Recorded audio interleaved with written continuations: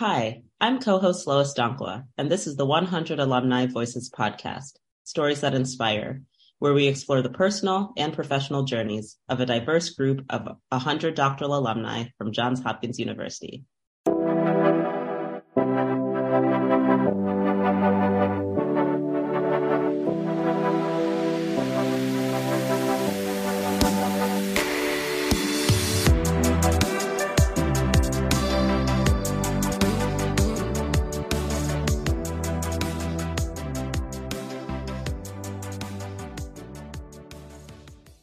Today, we're joined by Alfredo Caro, PhD in Biophysics and current senior scientist at Agrospheres. Hi, Alfredo. Hi, Lois. How are you doing today? I'm doing good. Yeah, well, it's a sunny day in DC, so I'm doing good as well, which is great. It's almost 80 Fahrenheit here in Virginia. It's crazy. Yeah, it's very hot because it's February, but we'll embrace it. So I want to start by hearing about what made you want to pursue a PhD in biophysics and just hear more about your graduate work at Hopkins. Yeah, I started off in physics because it runs in the family. Both my parents are physicists, and by the end of college, I wanted to get hands-on experience. I just wanted to do lab work and ask some questions. And I had the feeling that physics, all the questions in physics were either really big or really tiny and really far away in space.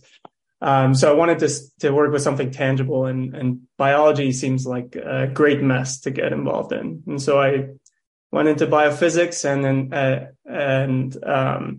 joined the program at Hopkins.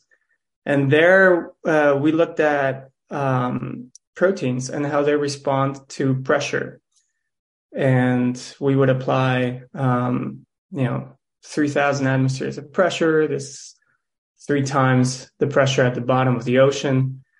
And the questions, they seem kind of eccentric, but turns out they reveal a lot about how proteins behave the way they behave. That's so cool. A thought that I had was, what even is biophysics? But then it's applying physics to biology, which that's really cool. As someone that spent some time doing work, thinking about different proteins and mutations and all of that, I didn't even know you could apply pressure to proteins. So that's really cool. And I'm curious then,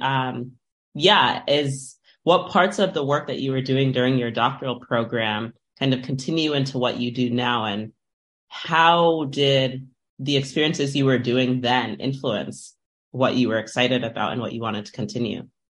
Yeah, I did not plan this at all. I really latched on to this question about pressure, and it turns out cavities and empty spaces within the protein play a big role. And so I just became a little obsessed with those voids. And I carried that through, my PhD and then into my postdoc and professorship, and just really trying to pinpoint just exactly why or how these responses are happening. And it became a little niche, but I really like it. It felt really fulfilling.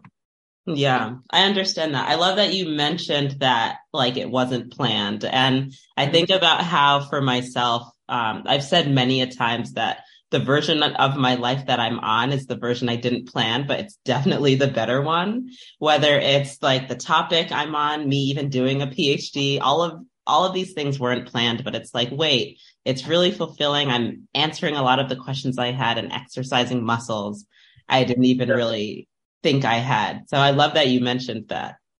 Yeah. Yeah, it's so cool to think about kind of the different things that shift us and all of that. And I'm curious then kind of what work you're doing now, and then how does that connect to what you were doing in your PhD and all of that? Yeah, so with the pandemic, we all kind of had to respond and maybe pivot a little bit. So I ended up pivoting pretty hard. I exited academia because I wasn't happy where I was, and I joined an agricultural biotech. And this is a startup company here in Charlottesville, Virginia, called Agrospheres. And we started their protein platform there. And my knowledge / intuition about protein and protein conformations and I suppose function and activity and things like that can contribute to their effort as we try to decide which way to go with the company. I don't really use the techniques I trained for. I don't really use exactly the topics I am, a sort of a field expert on, but it all contributes to an educated answer and discussion at the company, and I see that they value that. My workmates value that. Yeah, that's such a good point. I love how you mentioned that you've experienced different pieces of the options that people think about when they're in a doctoral program, which is really cool and unique. And I also love how you mentioned that it's not necessarily the specific things you were doing in your doctoral program that you're doing now, but you're able to apply them in a way that makes sense to the work you're doing. And I think that as doctoral students and candidates, it can be so easy to get caught up in, oh my gosh, what job will I do next? In terms of like, I don't know if I'm well prepared for the thing, or being an overachiever, it feels like you have to do something that's perfect for you. And I'm curious what your thoughts are, your experience. Totally. Yeah. I mean, especially coming out of my career life where I was, preparing these proposals and filling out my CV and, talking and networking with faculty all over the place. There had to be a big change for me to actually get into the interview mindset and really search and find good options. I would never have applied to this job if I hadn't changed my attitude about applications and interviews. I started off trying to find a job that kind of fits my profile. But then, at some point, 2-3 months after that exercise, I realized that you can leave the matchmaking challenge to the HR department of wherever you're applying to, right? And then they just want to meet you, or hopefully they'll be excited by some aspect about you. And then, they can make the decision of whether or not you fit in, whether you can contribute. But, through that exercise, what was valuable for me was this like confidence building exercise where, you come to an interview. I bombed my first interview just majestically. It was great. I wasn't able to share my screen, so I was using my hands. It was so bad. And I really appreciate that experience, because then, just warm up to the next one and the next one. And that I recognized. I was like, oh, I've done this a million times in academia, right? Like, this is the first time I do something, bomb, and then let's try again. And then, anyway, I kind of lost my train of thought, but I feel like I answered some of that. Yeah, no, it's definitely about trial and error is something that we learn in our doctoral programs, right? Whether it's you do something and you bomb it, or you can't share screen and you panic because everyone expected slides and now it's just your face. And I think that it's funny because that's one of those hidden skills that we also don't realize we're gaining in our doctoral program, figuring out how to respond when something couldn't be predicted. And it's not even just about pivoting pathways, but I love how you mentioned that you had to change your mindset to apply to the role that you're in now, knowing that it didn't look exactly like what you were familiar with, but at the same time, like lack of familiarity isn't a bad thing. Yeah, and it was kind of surprising to see the interest that was popping up. Again, this is an agricultural company. This is a great example. They are growing and they're expanding into new fields. Nothing about their posting. I think the job posting was about protein biochemist fresh out of college. That's that's not me necessarily, but we got to talking and there was excitement, and I think that's what we're looking for when we try to network and interview. Yeah, and that's such a good point about, I love how you mentioned that it is not your job to make yourself fit for the role. Like sometimes it's about reminding yourself, who knows what can happen? And also, who knows what can happen as it relates to getting a role and how it can be adapted for you. But then also, so often we can get caught up in something looking perfect, but it can be made perfect because it's adapted to you and how you are able to make a role unique. And I'm curious how you're able to make your current role unique and kind of to hear more about what you do. Yeah, so I guess I should start by saying that part of the initial transition was for me to adapt. And, they talk about the academic industry, like change and whatnot. None of this seemed familiar to me. Also, that label sort of didn't really help explain what was going to happen. It was just more inward focus. How do I feel good and how do I feel like I'm contributing best in the best way? And so that took some time. And the company, I guess maybe because it's a startup, they were very patient and gave me a lot of freedom to sort of explore. And I'm kind of finding my place there now, a year later, over a year later, and feeling like I can, when I'm feeling good and comfortable and valued and curious about the questions, that's where I contribute. That's where I perform the best as a scientist, and I think that's ultimately what they want. So.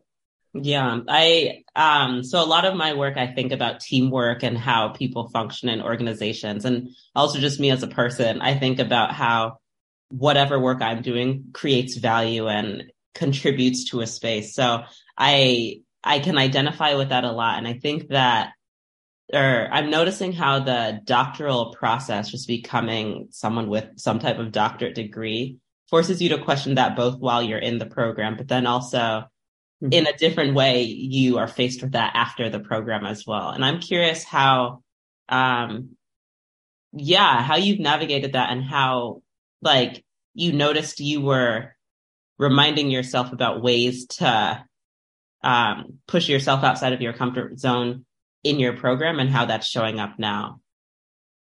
Oh, that's a great question. I'm not sure I have a good answer for that, but I can tell you that one of the stark contrasts for me was this idea that the way I pushed myself in the PhD, and I was kind of taught, mentored through that, was to just figure it out, right? And that can be a very lonely exercise, but the end result, hopefully, is self-sufficiency, right? Where you can patch together scientific concepts and be resourceful, but fully on your own and evaluate it as a sound concept, and then check with your peers and whatnot. At least that's how I felt about it. And now things are very different. I am not at the beginning and at the end of any given project, and that's a little annoying and unsettling because I'm used to something else. So I'm getting used to that. I'm learning. I'm adapting, and in a way, I think all of these transitions, all of these moments are great learning exercises. And I think maybe ultimately that's the answer to your question. As long as I feel like I'm learning something new, whether it be, this social dynamic at work or something specific about science and proteins, I get excited. Right. As long as, right, continuing to be stimulated can, like, sometimes we don't have to ask for like the most grandiose revelation for something to be serving its purpose for us. Yeah. Yeah. And I think what comes with this PhD attitude of being the beginning and the end of your own theses and whatnot, is the idea of letting go a little bit of that control and maybe having that self-confidence, which I think is important to build. And sometimes academia can forget about it. And if you can build up on that confidence, that whatever happens next, you and maybe you and your team and maybe you and your company, we'll figure it out. You'll be okay. And I think that's maybe a really important lesson that I've learned recently. And I think I would have liked to have learned or come out of the PhD feeling this idea that, as a Hopkins alum, I'll figure it out. And I think that message somewhere got lost for me. It would have been, I think it's totally crucial to this endeavor of finding yourself the right job to feel right in what you do. This idea that you have what it takes and whatever the new setup is, you'll figure it out because you made it through Hopkins. So yeah, that's really encouraging and really great advice, because it can be so easy to get wrapped up in the mess of things, whether it's the jumbled wires in your brain or just the circumstances themselves, which can sometimes also just be very tricky to navigate. A tricky thing to navigate that you mentioned was that the nature of your work now is different than what you've been familiar with in the past, where you're in the middle of a lot of projects and efforts that you're doing, which means you're juggling a lot of balls, and it takes a lot of different types of mental energy. And yeah, I'm curious how you navigate that and kind of what surprises you about the job that you're doing now. Honestly, I guess my answer was going to, listen, if you can juggle being a parent and having a science job, I think, like, what else can there be, right? Like, at least I feel, and a shout out to the parents out there, but I feel like the schedule is what we pray to every morning, and if we can handle that, a surprise thing at work, we can probably manage too. And if we can't, I think I'll speak for myself. If I run into some challenge that I feel is overwhelming or really disrupting of, I guess, the schedule, but like of my regular day to day and everything that matters to me, then that's a different kind of flag, right? And then maybe it may be time to think of an alternative. The beauty of the biomedical field is that it is so active, and there are so many companies looking for talent. And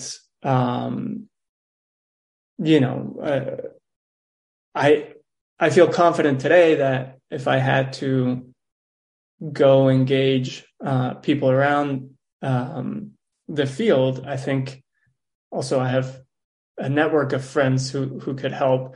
I feel like I would land on my feet, and then at that point you keep trying until the fit is good.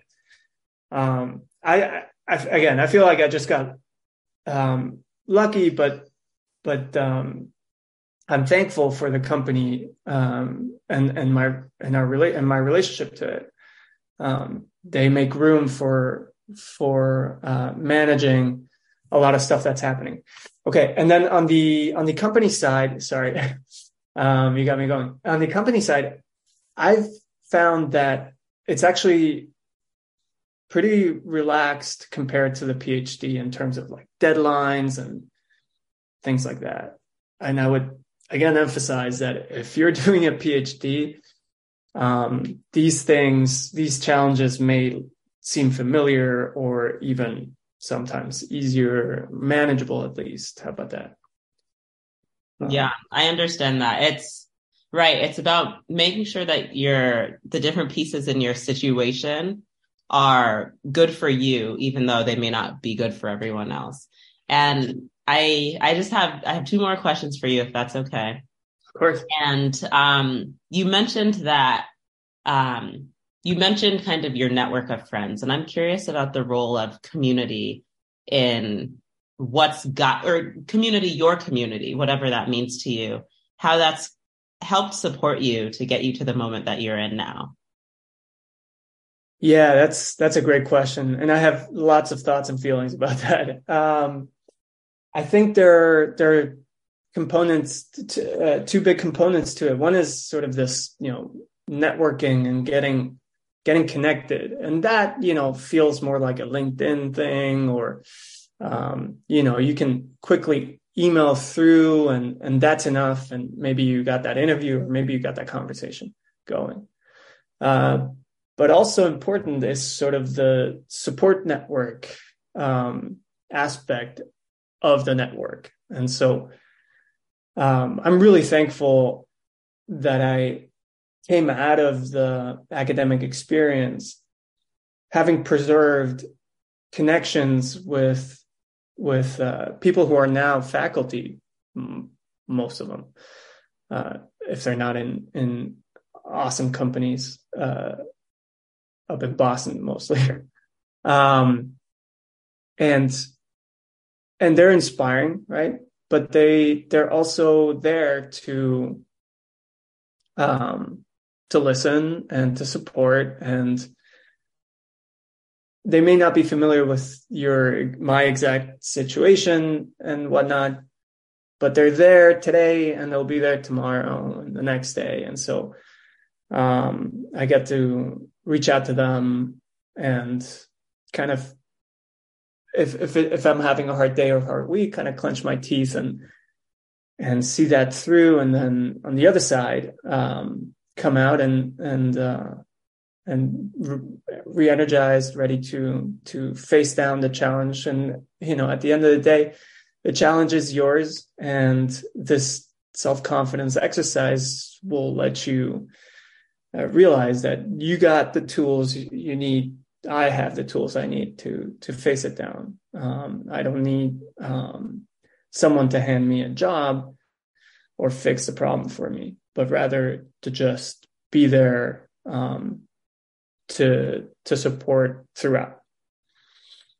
Yeah, I love that. Just remembering that your community can serve a lot of different purposes. Sometimes it's someone you can listen to, sometimes there's someone or there are people that can refer you to something or expose you to something you didn't know about. So I've been encouraged by a lot of the things that you've talked about today, and I'm curious, what inspires you right now? Yeah, I thought about this question a lot because I knew it was part of the interview process. I think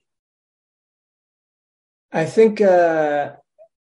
get really inspired by watching people be themselves, and I want to just support that and have that succeed in the environment, and in whatever ways I can.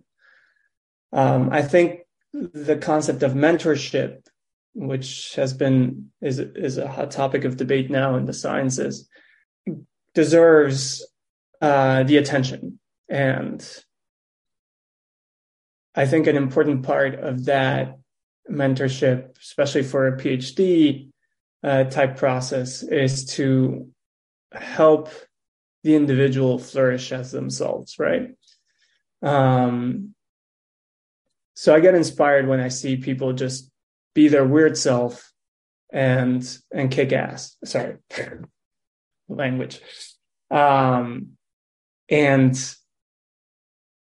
do some awesome science because that's what I'm into. But also just, be an awesome community member, family person, coworker, bring in that energy. And I get inspired by that.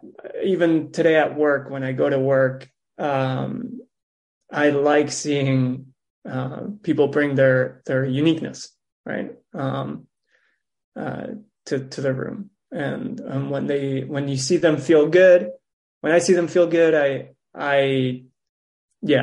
we play off of that each other in that way, and I think it serves a bigger purpose as well. Oh, I love that. Be your weird self, and with that, it helps form community. That's a great place to end. And Alfredo, I'm so grateful for your words, your time, and yeah, thanks for joining today. Thank you, Louis, for all the great questions.